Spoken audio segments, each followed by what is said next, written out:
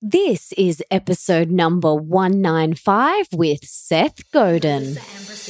Welcome to the Melissa Ambrosini Show. I'm your host, Melissa, best-selling author of Mastering Your Mean Girl and Open Wide, and I'm here to remind you that love is sexy, healthy is liberating, and wealthy isn't a dirty word. Each week, I'll be getting up close and personal with thought leaders from around the globe, as well as your weekly dose of motivation so that you can create epic change in your own life and become the best version of yourself possible. Are you ready, beautiful? I just wanted to quickly remind you that if you haven't already, make sure you hit subscribe in your favorite podcast app. Mine is Himalaya. For those of you that have not heard of Himalaya, it's an epic brand new podcast app which has so many awesome and unique features no other podcast app has, like episode and channel playlists. It's free, so easy to find new shows, and is really user-friendly. So head on over to the app or Google Play Store to download it today. Don't forget to follow me once you're done so that you can listen to my episodes one day earlier than they're usually released. Pretty cool, huh?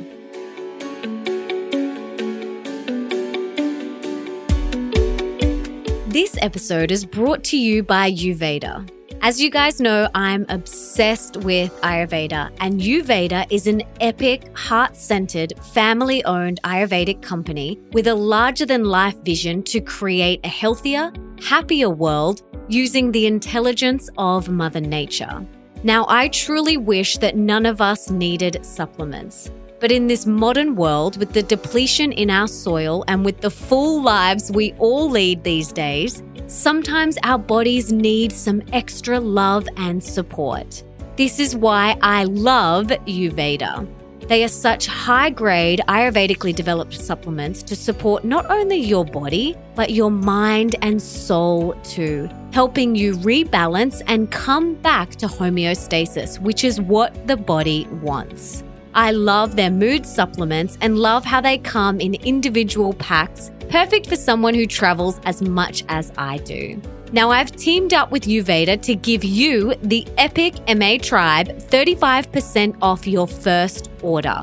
So all you have to do is head to melissaambrosini.com/Ayurveda, and that is spelled YOUVEDA, and you can get your 35% off your first order right now.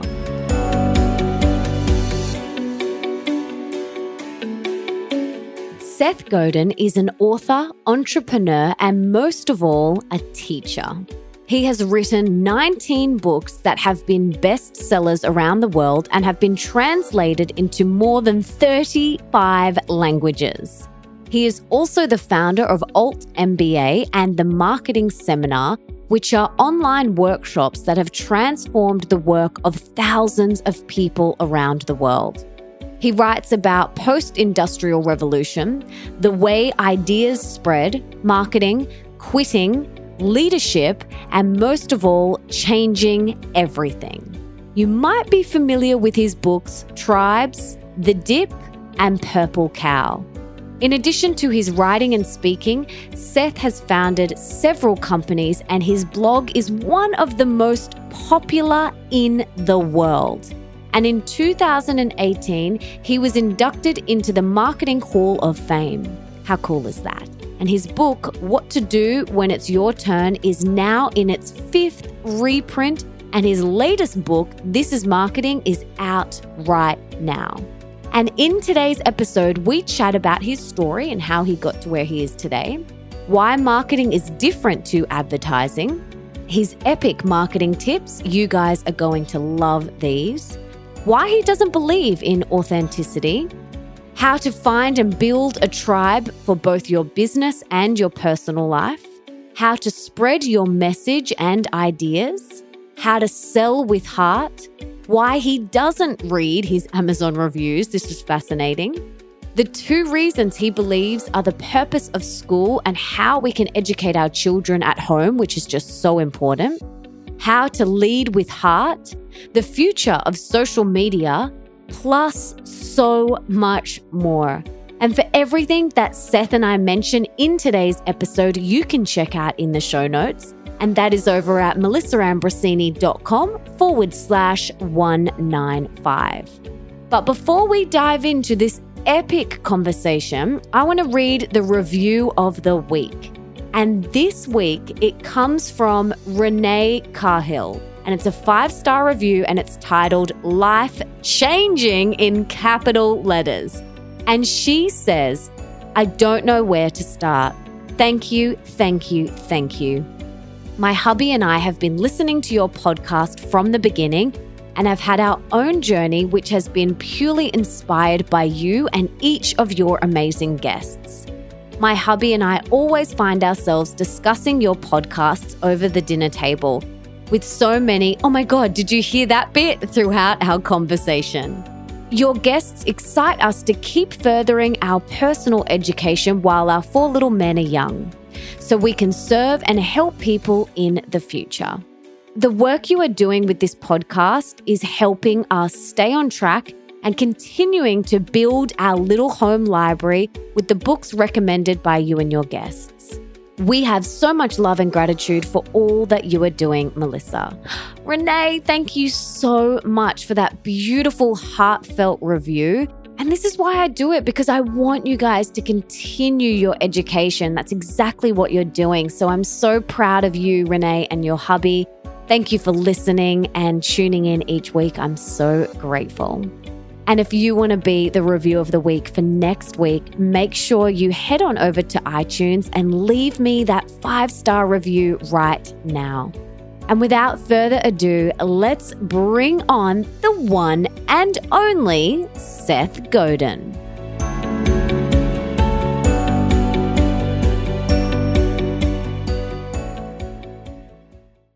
Seth, it is so great to have you on the show. I've been looking forward to this interview for a while now. But before we dive in, can you tell us a little bit about your story and how you got to where you are today doing the work that you now do? Like, did you know that you were always going to be doing this and writing books and teaching?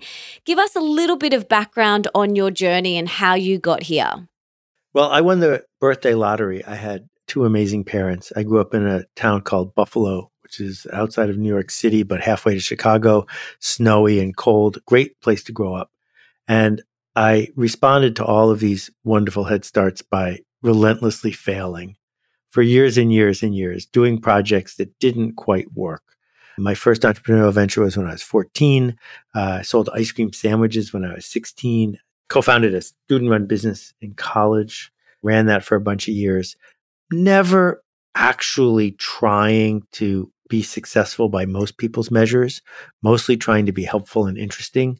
But I learned the hard way that you can break things, that you can show up with something people don't want, that you can find yourself with your back against the wall, window shopping at restaurants and eating macaroni and cheese for dinner night after night. And it was great. And I wouldn't trade it for anything. After business school, I got into the software business at an interesting time when I was 22 and left there when I was 25 or so to start creating books for the US market and developed my first internet company in 1991 before anybody. And everyone said I was a fool and was completely out of sync, but my timing was good. And since then, I've been an author and a blogger and an entrepreneur, but mostly a teacher. I see myself as someone whose job is to help other people get to where they're trying to go. And you do a really good job of that. And there's so much I want to talk to you about. But first of all, you are very prolific in your work. You've written, I think is it 18 books? 19 now, but thank you. Appreciate it. 19 books. Yeah. And which they're just amazing. But you also write a blog post a day. And you have inspired me on my journey so much with that. And I love that you're just so deeply committed to the work, to showing up and to being of service and to helping others and to really teaching. And you can feel that in everything that you do. And you've become sort of, this marketing guru. And I love that you talk a lot about telling stories through your marketing. So Can you talk a little bit about marketing, how we market ourselves, some of your best tips, and why authentic storytelling is so important?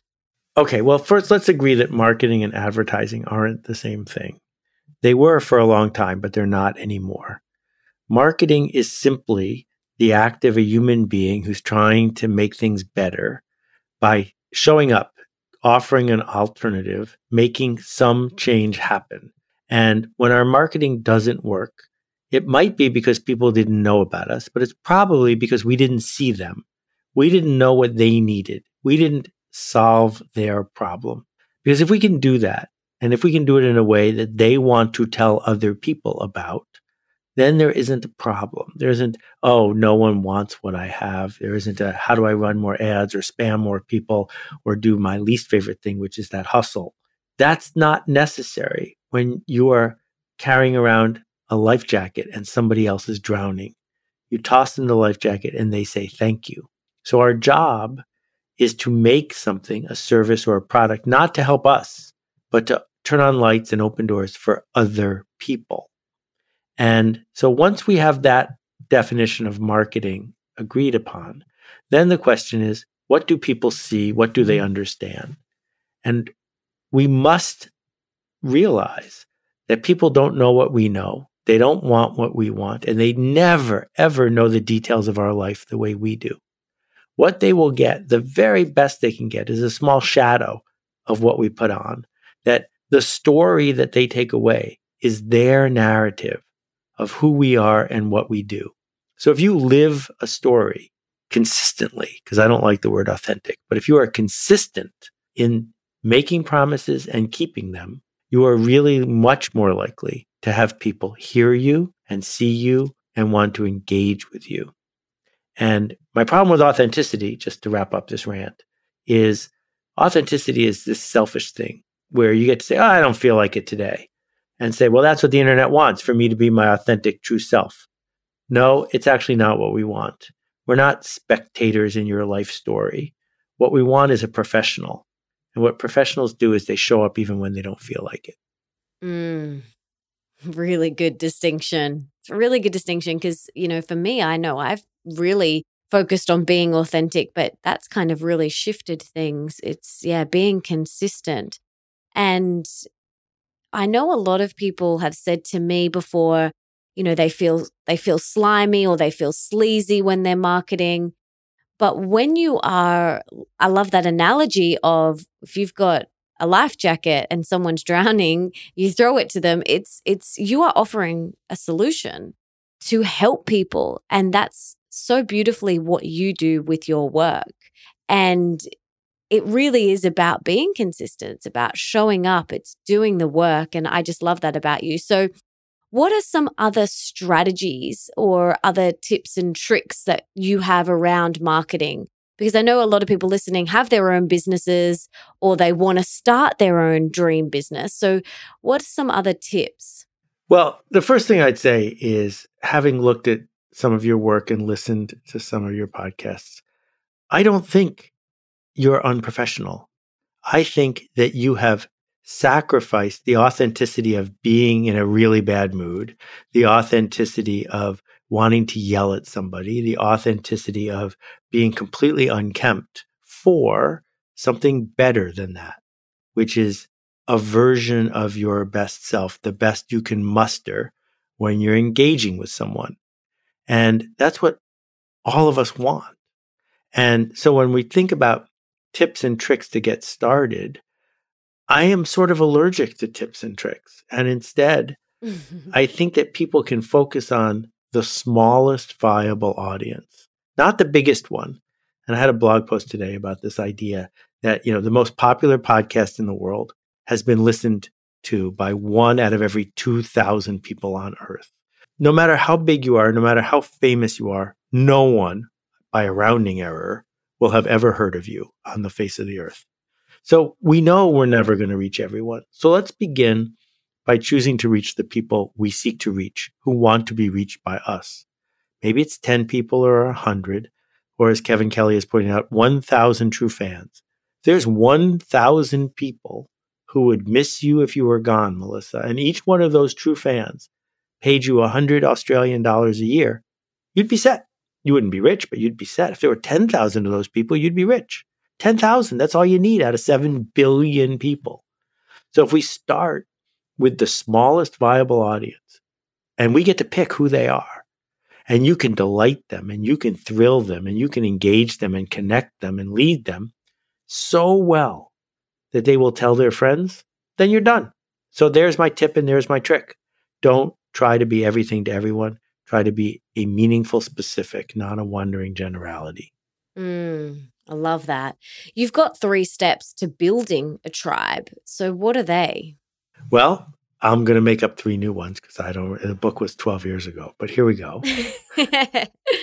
A tribe is a group of people who are connected in some way by a goal, by a fashion, by a way of being. So certainly the people who drive a Harley Davidson motorcycle are part of a tribe. And it's really important to understand they're not your tribe. Fast Company magazine, that's made it to Australia, right? Yes. In one form or another. So Fast Company magazine didn't invent the tribe of freelancers and big thinkers and people who want to make a difference. They just showed up when the tribe needed them. And so we begin by realizing the tribe will exist with or without us. And so our job is to show up and see them. It's to show up and earn their trust and attention. And then it's to lead them. To say to that tribe, I'm going over there. Who wants to come? So when the Mac was first getting started, I was a beta tester in 84. I was totally in the Apple tribe. For 10 or 15 years, Steve could say, over there, we're going to go do that, right? And we did because we wanted to be with each other. But then when Apple got greedy and started figuring out how to sell an iPhone to everyone on the planet, lots of people like me said, you know what? The tribe isn't about Apple. Apple just connected us for a while. And so now we can connect in a different circle. So our job, if we're going to please and delight and dance with the smallest viable audience, is to realize that they are probably in a tribe. They probably see each other in the same way. They might be triathletes. They might be stay-at-home moms. They might be people who like juggling, right? But we get the chance to narrate for them and to set the table for them. So for someone starting out, like where can they look for these tribes? So here's what my suggestion is. Don't do what you know. Don't say, well, I live in this little corner of this little world and I like to drink coffee, so I'm going to open a coffee bar. Because the easier it is to start, the less it's worth. Because there's no scarcity. Because lots of people want to be a freelance calligrapher doing upscale invitations for upscale weddings. There's no shortage there because it's fun and it was easy. Instead, find a group of people. Maybe they're totally different than you, who really need you, who need to be seen by you. So for example, there are probably 5,000 plumbing contractors in Australia. And plumbing contractors don't get a lot of media. They don't get profiled on the front page of the newspaper. But they've got real issues about productivity and issues about technology. If you showed up and met with 10 of them, I bet you could find a whole bunch of ways that you could use off-the-shelf tools like Slack to make their lives much better. And if you said, this is what I specialize in, the only people I serve are plumbing contractors in Australia or in New South Wales or in this part of the world. That's what I do, and I do it better than anyone else. I do it in a way that connects them and creates value for them. Well, then within a very short period of time, you won't have to go make cold calls. People will be calling you because you have a life jacket and they're drowning. And how does this concept apply to our personal life as well? You know, it's so apparent, you know, we can offer this value to these people that need, like the plumbers, but like for our personal life, I feel like we're so divorced of community and tribe these days. And how can we cultivate more of that in our personal circle? Yeah, that's a great point, Melissa. So we're all alone together. And there are more people on your screen and more people passing you on the street than ever before, but we feel disconnected and alone. And we are just waiting for someone to organize us and waiting for someone to see us. And so you probably guessed what the answer is, which is that could be you. And what we found in the Alt MBA, the workshop I run, is that strangers from 74 countries come together, and for 30 days, they give and get more feedback than they've ever gotten in their life. And they see and be seen more than they ever knew they could. And the really cool thing about it is it creates a pattern for them because they realize they have neighbors, they have people in their community, they have family members who they haven't seen, truly seen before. And it's up to us to do it. We can't wait for the media to do it. We can't wait for the government to do it. It's up to us to do it. And there's nothing stopping us except our fear. That fear of possibly rejection or, looking silly or whatever it is. Because, we have these amazing, social media, it has allowed us to connect with people all over the world, and same with your programs. But I feel like so many people are really craving that in-person connection, that community vibe, the neighbors, that sort of thing that we had, decades ago. So you're saying, get out there, just go out there, just do it, just create it. If that's what we truly desire, don't wait, just go and do it. Well, my friend Lisa moved to LA, which is 3,000 miles from here, and didn't know anyone. So she and her partner decided that every Thursday night they would have a potluck dinner at their apartment. Doesn't cost anything to have a potluck dinner. And whenever she met someone from work or wherever, she would say, come to my house. We're having a potluck dinner on Thursday. And within 2 months, there were 40 people coming to dinner every week, sitting together, talking to each other, sharing stories, not being strangers. That's one person with no resources built a community. And you can bet that when she left LA after 3 years, a lot of people missed her. That's so nice. That's so beautiful. Yeah, it's really inspiring. I think we do. We kind of sit back and we wait for someone else to lead us. And we're all just kind of sitting here waiting, going, well, I don't want to do it. Like someone else do it. And I love that.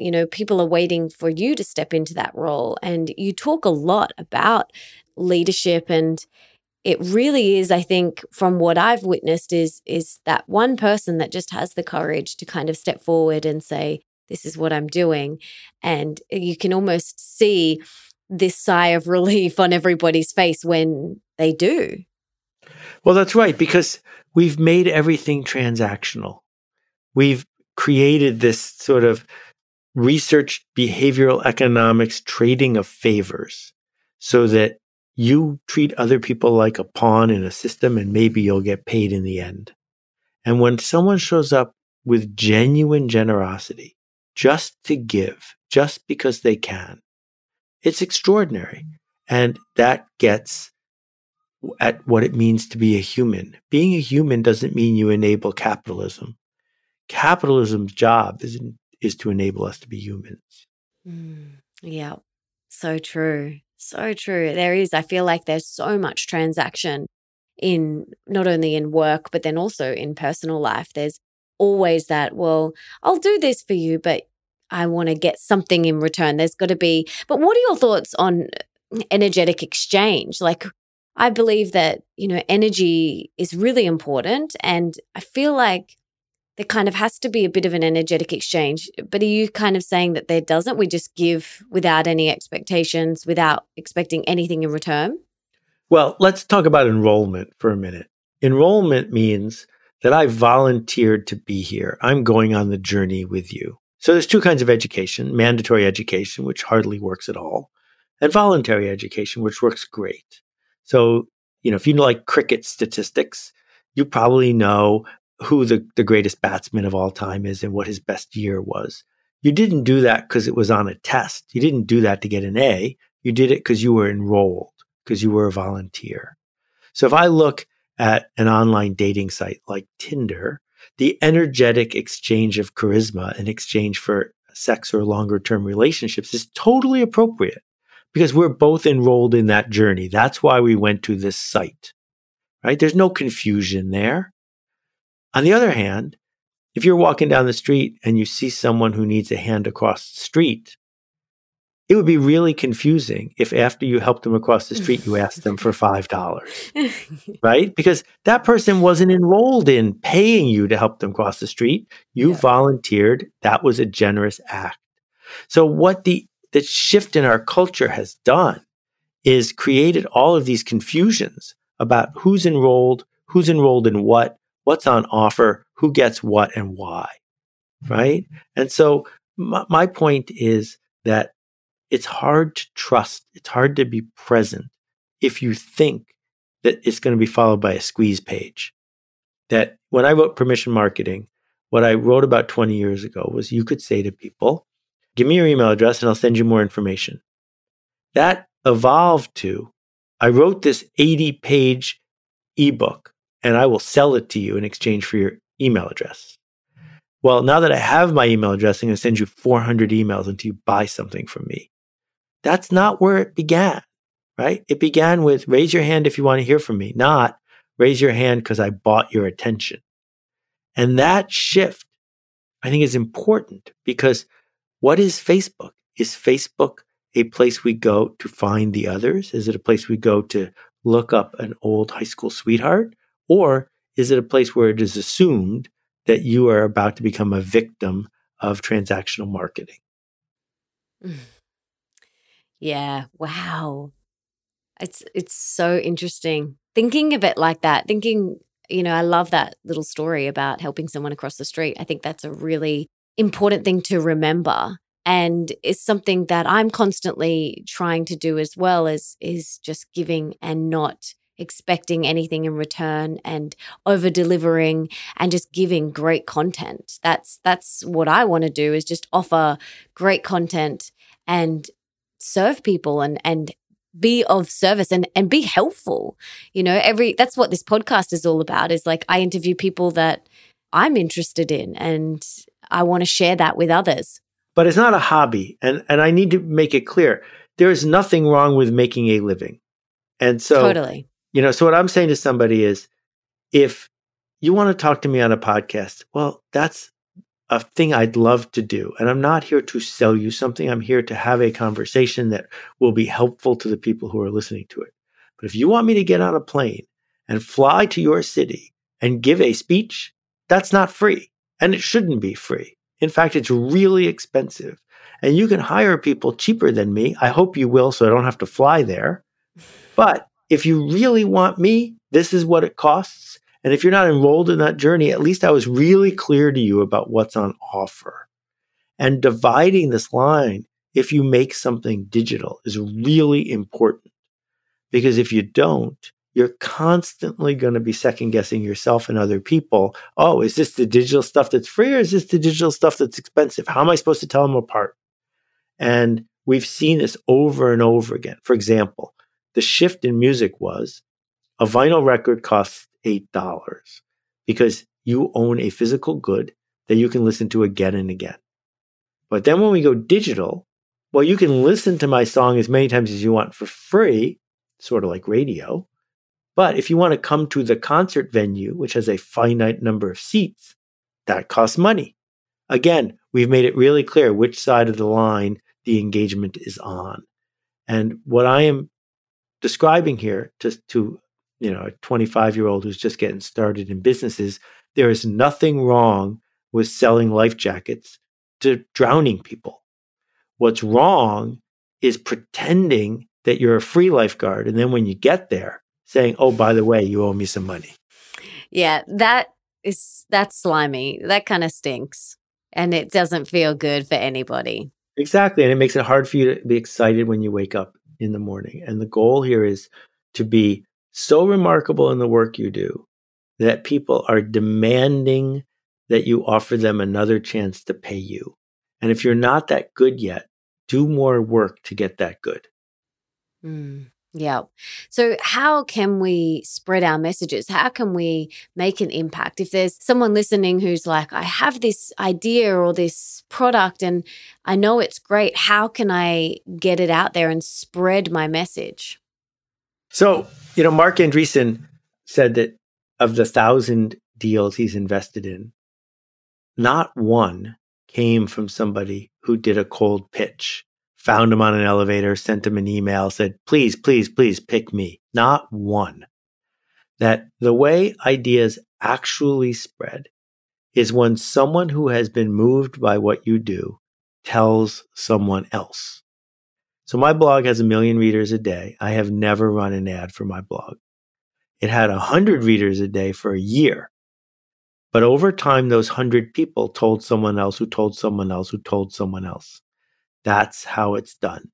You might think it's done by writing scammy ads on Facebook or Insta or wherever, but no, that's the way some businesses amplify what they do. But at the core, if you're going to succeed, it's because someone you blew away couldn't go to bed until they told someone else. Yep. That's so good. It's so good. And for me, one of my missions and one of something that I truly believe in is over delivering. Is always every touch point that I have, I really try and make it an experience for someone else where they want to tell somebody else, where they go, oh my gosh, she did this and then they emailed me this and then they gave me that's how I want to do business. And I love that, you haven't run a single ad for your website and you get 1 million readers a day. That is just amazing. And it comes back to what we were talking about before about consistency. And consistency, like how long have you done that for? How long have you done one blog post a day for? Well, I don't know the exact date, but before that it was 2 or 3 a day. And then I had to slow down because my readers were whining about the fact that they felt like they were falling behind. But it's been more than 15 years and it might be 20. But I want to add a new idea here, which is the idea of tension, which will surprise some people. Because what we do if we're marketers is we are making change happen. That there's the world before we got there and the world after we got there. There's a world before Melissa and there's the world after Melissa. And change is scary. Change is something that we resist. You cannot show up and expect a standing ovation every time you bring change to the world because it represents a threat. And what we do then as marketers is we willingly inflict tension on people. The tension of it might not work. The tension of I'm going to fall behind. The tension of I'm going to miss it. The tension of my competitor is going to get ahead. The tension of the concert's going to sell out and I won't have a ticket. We do that on purpose and it's okay. The same way when you stretch a rubber band to get it from one place to another, you are creating tension. And we have to be okay with that because we're not creating tension for our selfish ends. We're creating tension because we believe that the people who are going to be under tension will change for the better when we're done. And that means it's okay to have a deadline. It's okay to have a scarce resource. It's okay to say there's only going to be 25 people in this group and we're up to 22. Do you want to come or not? And if you are doing it in service of a change you are proud of, then I think your only option is to embrace that. I see a lot of women who are just starting out and they really struggle with the word sales and they don't want to feel slimy or salesy or anything like that. And I think this is going to be so helpful for them because when you can just share consistently and can show up and tell stories like you say, that's really what you're doing. And I just feel like feel like this is going to be so helpful for those women who really struggle with that. So thank you. Well, let's dissect it just a little bit because it's not as easy and shiny as I'm describing it. First of all, let's agree that nobody likes slimy, short-term, manipulative selling. And neither one of us is talking about that. But on the other hand, if you've ever been courted, if someone wanted to go out on a date with you and courted you and you were glad that they did, I think that's sales. If you've ever gone to buy a car and ended up with a car that wasn't exactly what you expected and you're glad you did, you can thank a salesperson for that. And if you ever bought a house that you bought without just going online and clicking buy, well, then it's probable that someone sold it to you. So there is a huge role for good selling. And what selling is a human being bringing confidence and care to the table to help you get unstuck. And to do that, they created some tension. And most people don't go car shopping for fun. They don't say, oh, it's Saturday, let's go spend 3 hours having someone try to sell us a car. That part's not fun, but we endure it because we're glad to get to the other side where we end up with the car we always wanted. Now, a bad car salesman, that's not who we're talking about. We're talking about a good one. So I do not believe that this model of I'm going to blog about my life every day and put up pictures of me sitting in the poppies of Encinitas, California in a cute hat for free over and over and over again until one day someone pays me money. I don't believe that's a career. I think there's a short-term moment if you're cute enough that you can get away with that. And maybe someone will pay you to be a quote influencer, unquote. But regardless of your gender, I don't think that's the career that you're destined to have. I think the alternative is to say, here's some content. Here's some content. I hope this helps you. I am earning your trust and attention. And then say, and here's some tension. Here's some tension about what I'm going to do with other people, but not you, because you're not coming to the conference unless you buy this ticket. Here is a book I'm writing, and it's a real book, and it's 300 pages long. And I'm not going to give you the whole book for free, but you already trust me, and I'm going to trade you the fact that if I sold you something lousy, you wouldn't trust me anymore, for the fact that I am asserting there are things inside this book that will change your life and that you will want to buy 4, because if you give them to 3 other people, it will change their lives. Tension is created because, oh, this is a pretty big risk this person took. I better look into it because I trust them. And so what we do to make things better is we go out on a limb on behalf of people who are afraid to go out on the limb without us. Yes, I love that. I love it. It's so good. You know, everyone has a different definition of success, but obviously, you know, your books have been incredibly successful. What do you attribute your success to? Okay, well, if we're going to talk about the success of books, it's too late to be the next Seth Godin because I already am Seth Godin. I got in before anybody who's listening to this, and I knew how to make books. I did 120 books as a book packager. So it's not relevant to say, I'll do what Seth did. But I think that what we've discovered is that if you can be somebody who is willing to be wrong on a regular basis, that's interesting to early adopters. That's interesting to people who like things that are new. And every once in a while, if you are right, you can repeat yourself over and over and over again. And that's interesting to the people who are in the early majority, in the middle of the curve. And those are the two things I do. I put things into the world that people say are stupid, and sometimes they come true. And I am not only consistent, but I am persistent in my consistency in that I don't have a new idea every day. I am telling people something they already know in a way that they can share. And they like that because they want to be able to share. They want to be able to help other people. So I shouldn't have had to write about permission marketing after January 1999, which was 20 years ago. But I'm still writing about it because everyone didn't get the memo yet. And if we stop when we have heard it before, we aren't serving the people who need to hear it again. Yeah, exactly. And how do you not take it personally when you do get things wrong and people, you know, say things like, how do you not take it personally or get affected by it? Well, there are a couple of things here. First of all, I think it's really important to insulate yourself from useless noise. Not useful feedback, but useless noise. So I don't read my Amazon reviews and haven't for more than 7 years.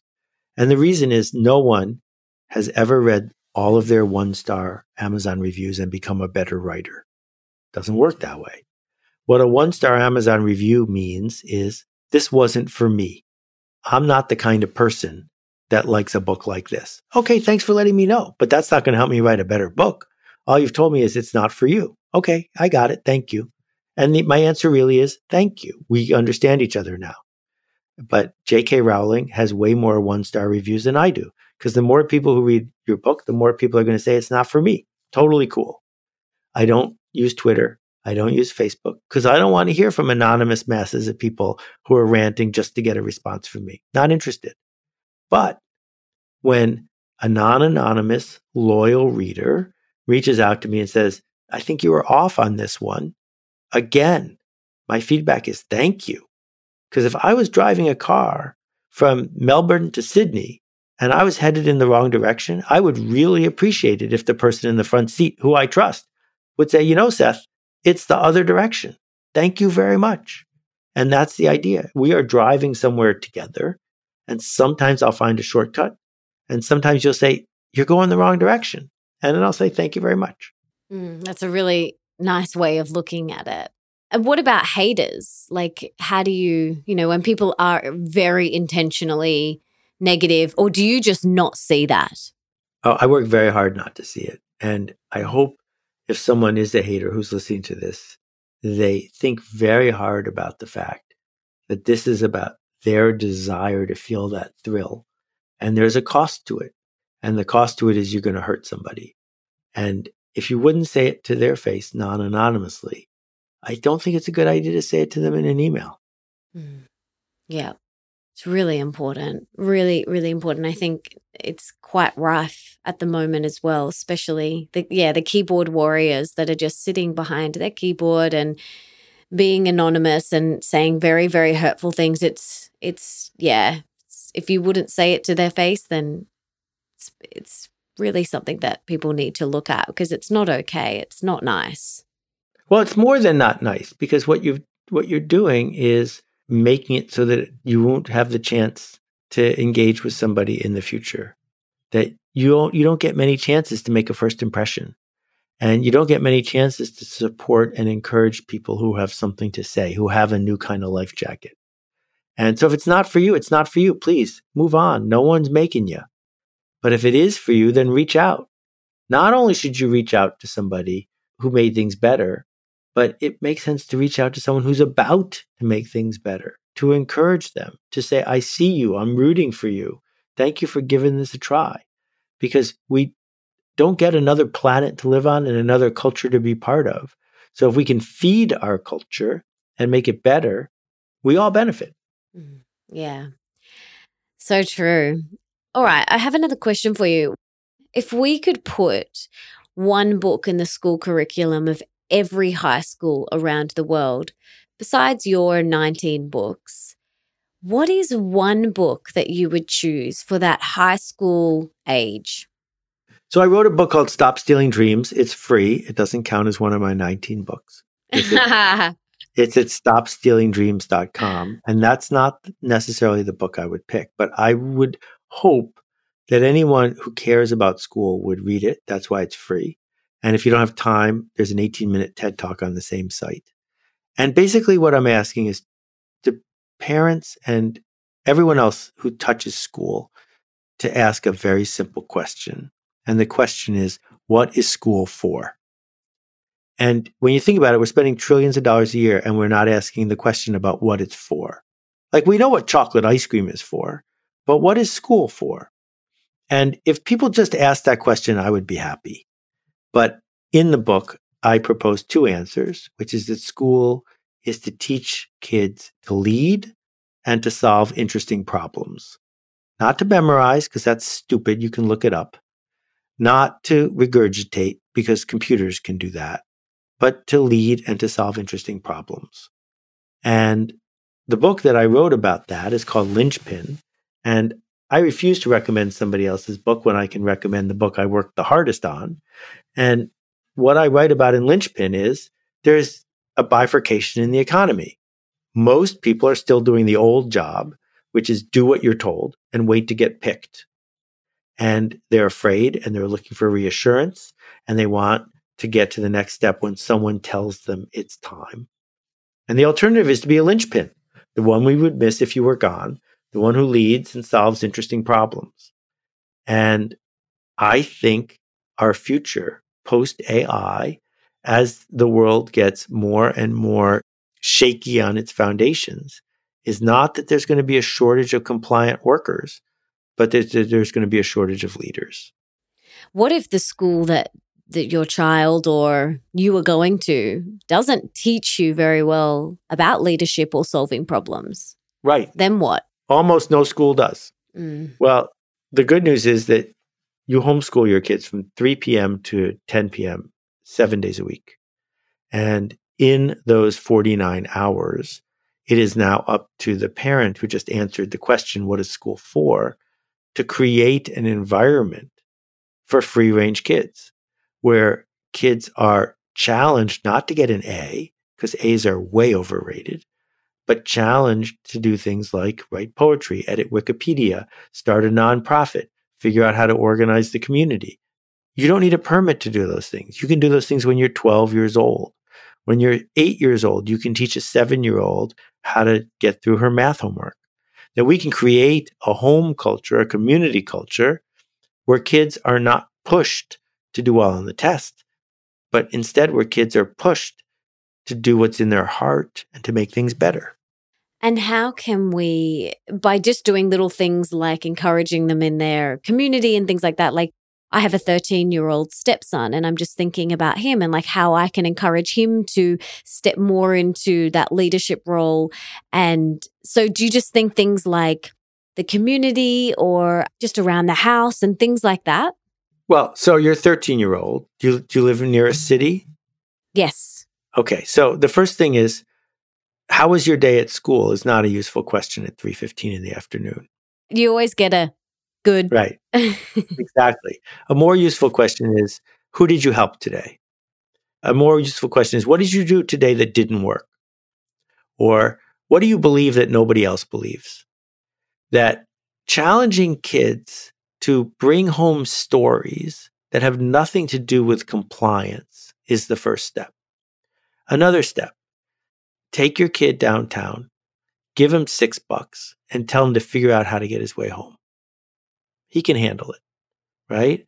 Figure out how to create a blog where the kid, anonymously if you want, writes something, anything, every day, posts a photo every day, not to fit in with the other teenagers, but to stand out in a generous way. That every 13-year-old, I used to run a summer camp, every 13-year-old cares about something. And we know that their main goal in life is to undermine and separate from their parents. So they're not going to do this to make you happy, but they're going to do this because they're desperate to be seen. And one way to be seen is to, join a gang and smoke cigarettes. But another way to be seen is to be a contribution. So if we can open the door for kids to get all of the feedback that comes from being a contribution, then they get enrolled in that journey. And they're not doing it to please you anymore. They're doing it because that's who they become. I love that.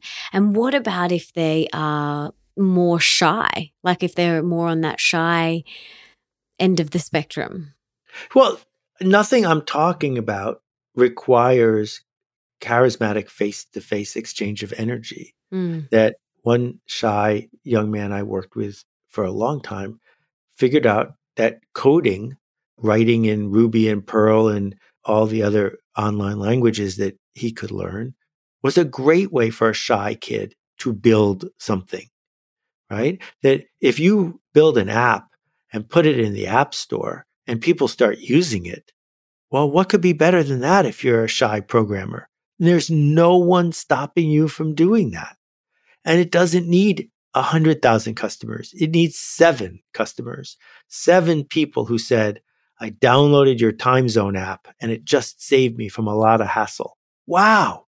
What a thing to have happen when you're 14 instead of worrying about how a nervous 14-year-old girl likes you or doesn't like you. That's horrible. Whereas having an app that you built, that you decided to build, that you shipped, that's what it means to lead if you're shy.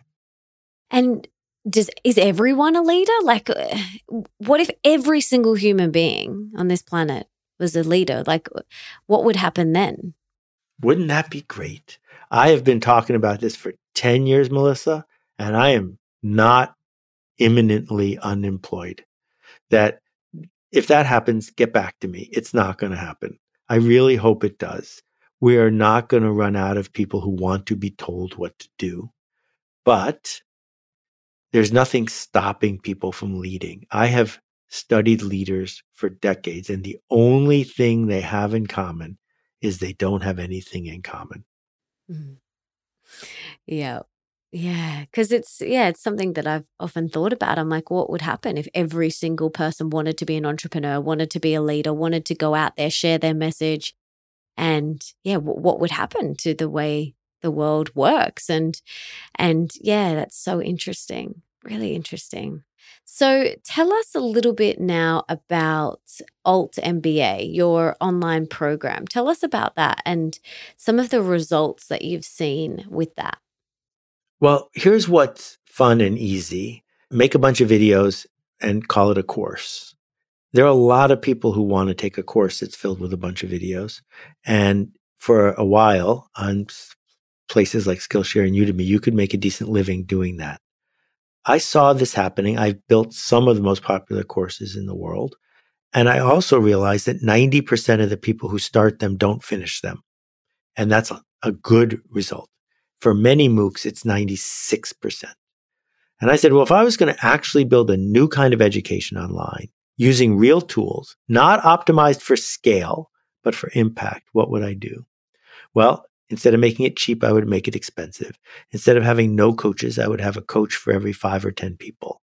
Instead of having videos, I would have no videos and have it be all about projects and face-to-face communication, video conferencing, and group work. And instead of it being go at your own pace, it would be 2 or 3 hours a day, every day for a month, a sprint. So that's what we built. That's what the Alt MBA is.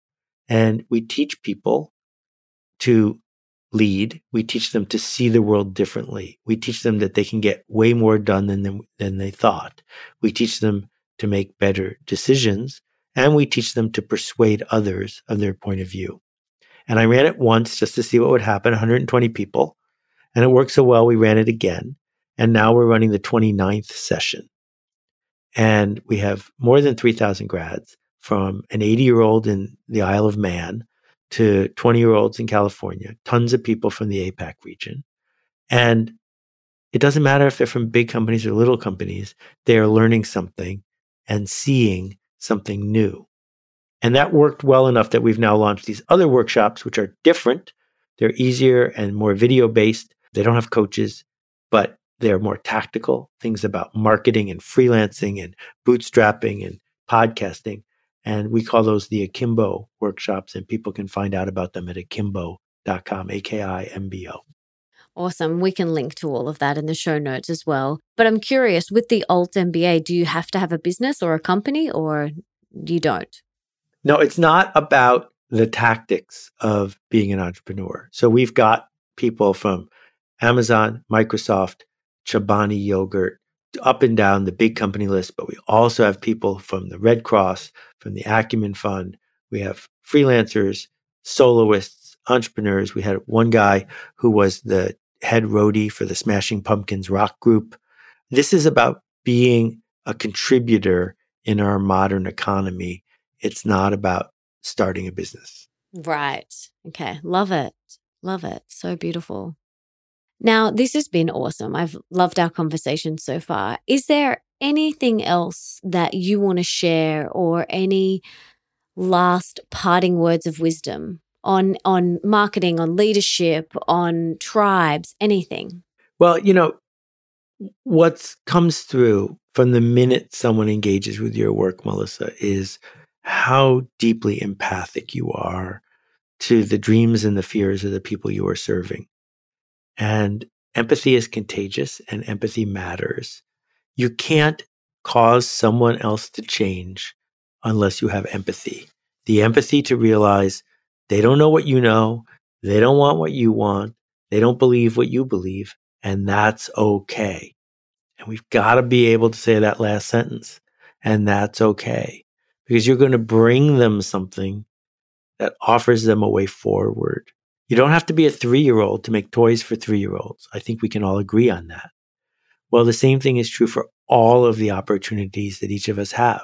You don't have to be the other person to help the other person. You just have to have empathy for them. Yeah, I definitely agree. This has been so beautiful, and I'm a massive believer in service, and I want to know how I and the listeners can serve you today. Like, what can we do to be of service to you? The most important thing is not to send me email. And the second most important thing is to send email to someone else that says, I see you and I appreciate you and thank you for opening a door for me. That if we can figure out how to create that forward cycle of people seeing the other, leading the other, solving problems for the other, then it creates this forward ratchet and the whole world, the whole culture gets better incrementally day by day. That is us at our best. That is my mission, is to help people learn and to believe in themselves enough that they can open those doors. What do you see for the future of social media and the online world? Like, what do you see? Well, I think people are finally waking up to realize that that they didn't build social media for us, that we are the product, we are not the customer, that if you're not paying a subscription, they are doing something to you for money. And I'm hopeful that people are going to get tired of being manipulated by the device in their pocket and will get back to what's on their agenda as opposed to doing what's on Mark's agenda. And do you mean in terms of purchasing and things like that, or just being All of it. controlled by that device? I haven't looked at my phone in I don't know, 6 hours, and that's okay. And I don't organize anything in my life to be popular on Twitter, and that's okay. And I'm not going to get sucked into the breaking news cycle, because guess what? If you hear about anything that's happening in the news 4 hours later, that's okay. That we don't have to be victims of all of this. It's up to us. And there are people who are trying to addict us to a cycle of dissatisfaction. So we will spend more time and spend more money, but you don't have to be dissatisfied if you don't want to. It's a choice. It is. It's very hard to walk past it, like an alcoholic walking past a bar, but that doesn't mean it's not important. And how do we set those boundaries? Is it about making a conscious choice within ourselves to say, I'm not going to let this device dictate and run and ruin my life? Or, do you have any other advice or strategies on how you have done that for yourself? Well, I'm a pretty intentional person. There are things I eat and things I don't eat. There are things I do and things I don't do. It's very black and white for me. There are other people who have no problem with the gray areas. And if that works for you, that's terrific. But, if you're walking down the street with your 12-year-old and your 14-year-old and someone comes up to offer you guys some heroin, not only aren't you going to buy any heroin, you're going to call the cops. And yet we are seeing the impacts on time and satisfaction and joy that addiction to social media is causing. But it comes wrapped in a shiny wrapper, so we think it's okay. And you can make the choice any way you want to make the choice. My only point on this topic is it is a choice, and we shouldn't deny it isn't a choice. That's so true. So true.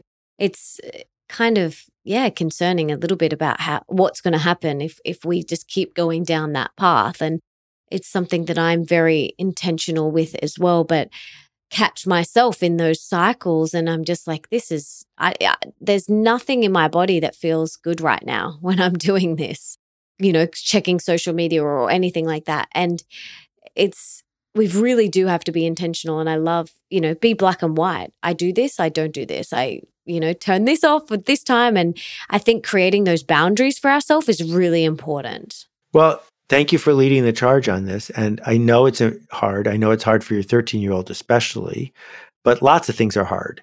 And it turns out that when you push away the easy things, you get to do the things you want later. That's so true. And it's actually interesting, like witnessing the 13-year-olds and his friends, and watching how some of them are already incredibly addicted and let that run and ruin their life.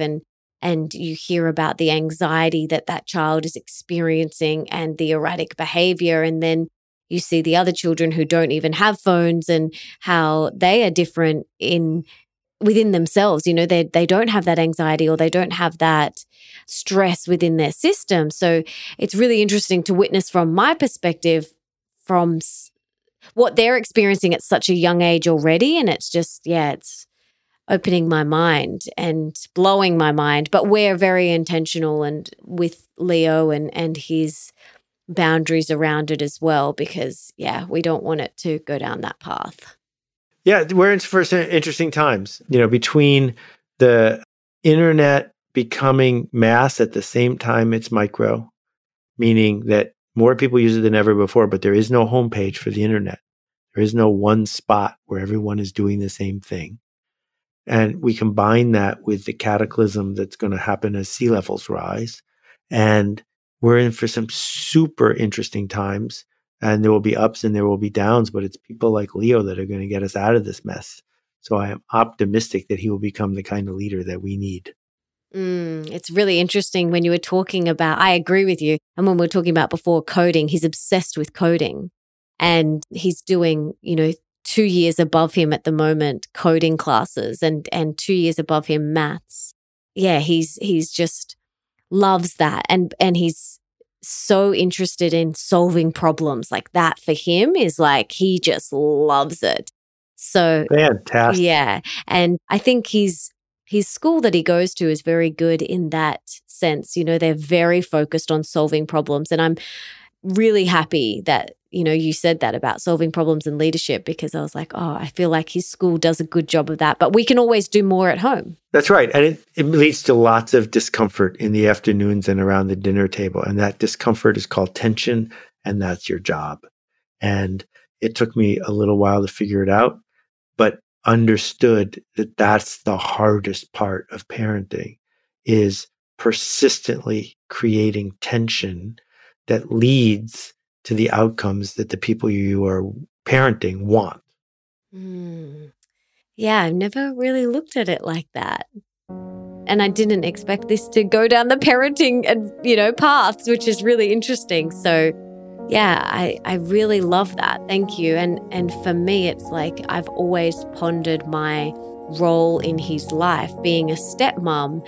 And at the very beginning, I felt like really I was floundering, trying to find my position and where I fit into this puzzle. And that's really helpful for me and my role for him and future child or children as well. Well, I'm glad I could contribute even a little. I'm certainly no expert on this, and I don't pretend to be, but I think there are good questions that we need to ask each other. I just want to say what a pleasure it was to talk to you, Melissa. You're as good at this as everyone says you are. Oh, thank you so much, Seth. That was awesome. I'm really grateful for the work that you do and for taking the time to chat to us today. So grateful. Keep doing everything that you're doing, and thank you again. Cheers. Thanks for the time. Bye-bye. What a beautiful man. I got so much out of today's episode. And if you did too, please subscribe and leave me a 5-star review in iTunes or on your podcast app, because that means that we can inspire and educate even more people together. And don't forget to come and join the private MA Tribe Facebook group, where you can share your insights from this episode, plus tell me who else you want me to get on the show. It's also a sacred and safe space where we can come together to discuss all things mastering your mean girl and open wide, along with anything else that you feel called to contribute to the open and honest conversation. You'll also get some extra love and support personally from me that I won't be offering anywhere else. And one thing that I get asked a lot is, where can I find my tribe, or where can I find like-minded people? This is it, my friends. So head on over to melissaambrosini.com/tribe to join now. And for everything that we mention in today's episode, you can check out in the show notes. And that is over at melissaambrosini.com/195. And you can also listen to all my other episodes there too. Another thing I wanted to mention is that if you haven't got my book, Open Wide, A Radically Real Guide to Deep Love, Rocking Relationships, and Soulful Sex, do yourself a favor and head to melissaambrosini.com/openwide to get your copy now. And make sure you also check out the free Open Wide video masterclass that Nick and I created just for you. And if you want to be the review of the week for next week, make sure you head on over to iTunes and leave me that 5-star review right now. If you haven't left a review for the show yet, please, please, please do it. I know if you've been thinking, I'll do it later, please do it now because it would mean the world to me and it will help the show and it means I can get even more epic people on here for you. So go over and leave that review right now. Thank you so much in advance. And before I go, I just wanted to say thank you so much for being here, for wanting to be the best version of yourself and for showing up today for you. You rock. Now, if there's someone in your life that you can think of that would really benefit from this episode, please share it with them right now. Take a screenshot, share it on your social media, email it to them, text it to them. Do whatever you've got to do to get this in their ears. And until next time, my darling, don't forget that love is sexy, healthy is liberating, and wealthy isn't a dirty word.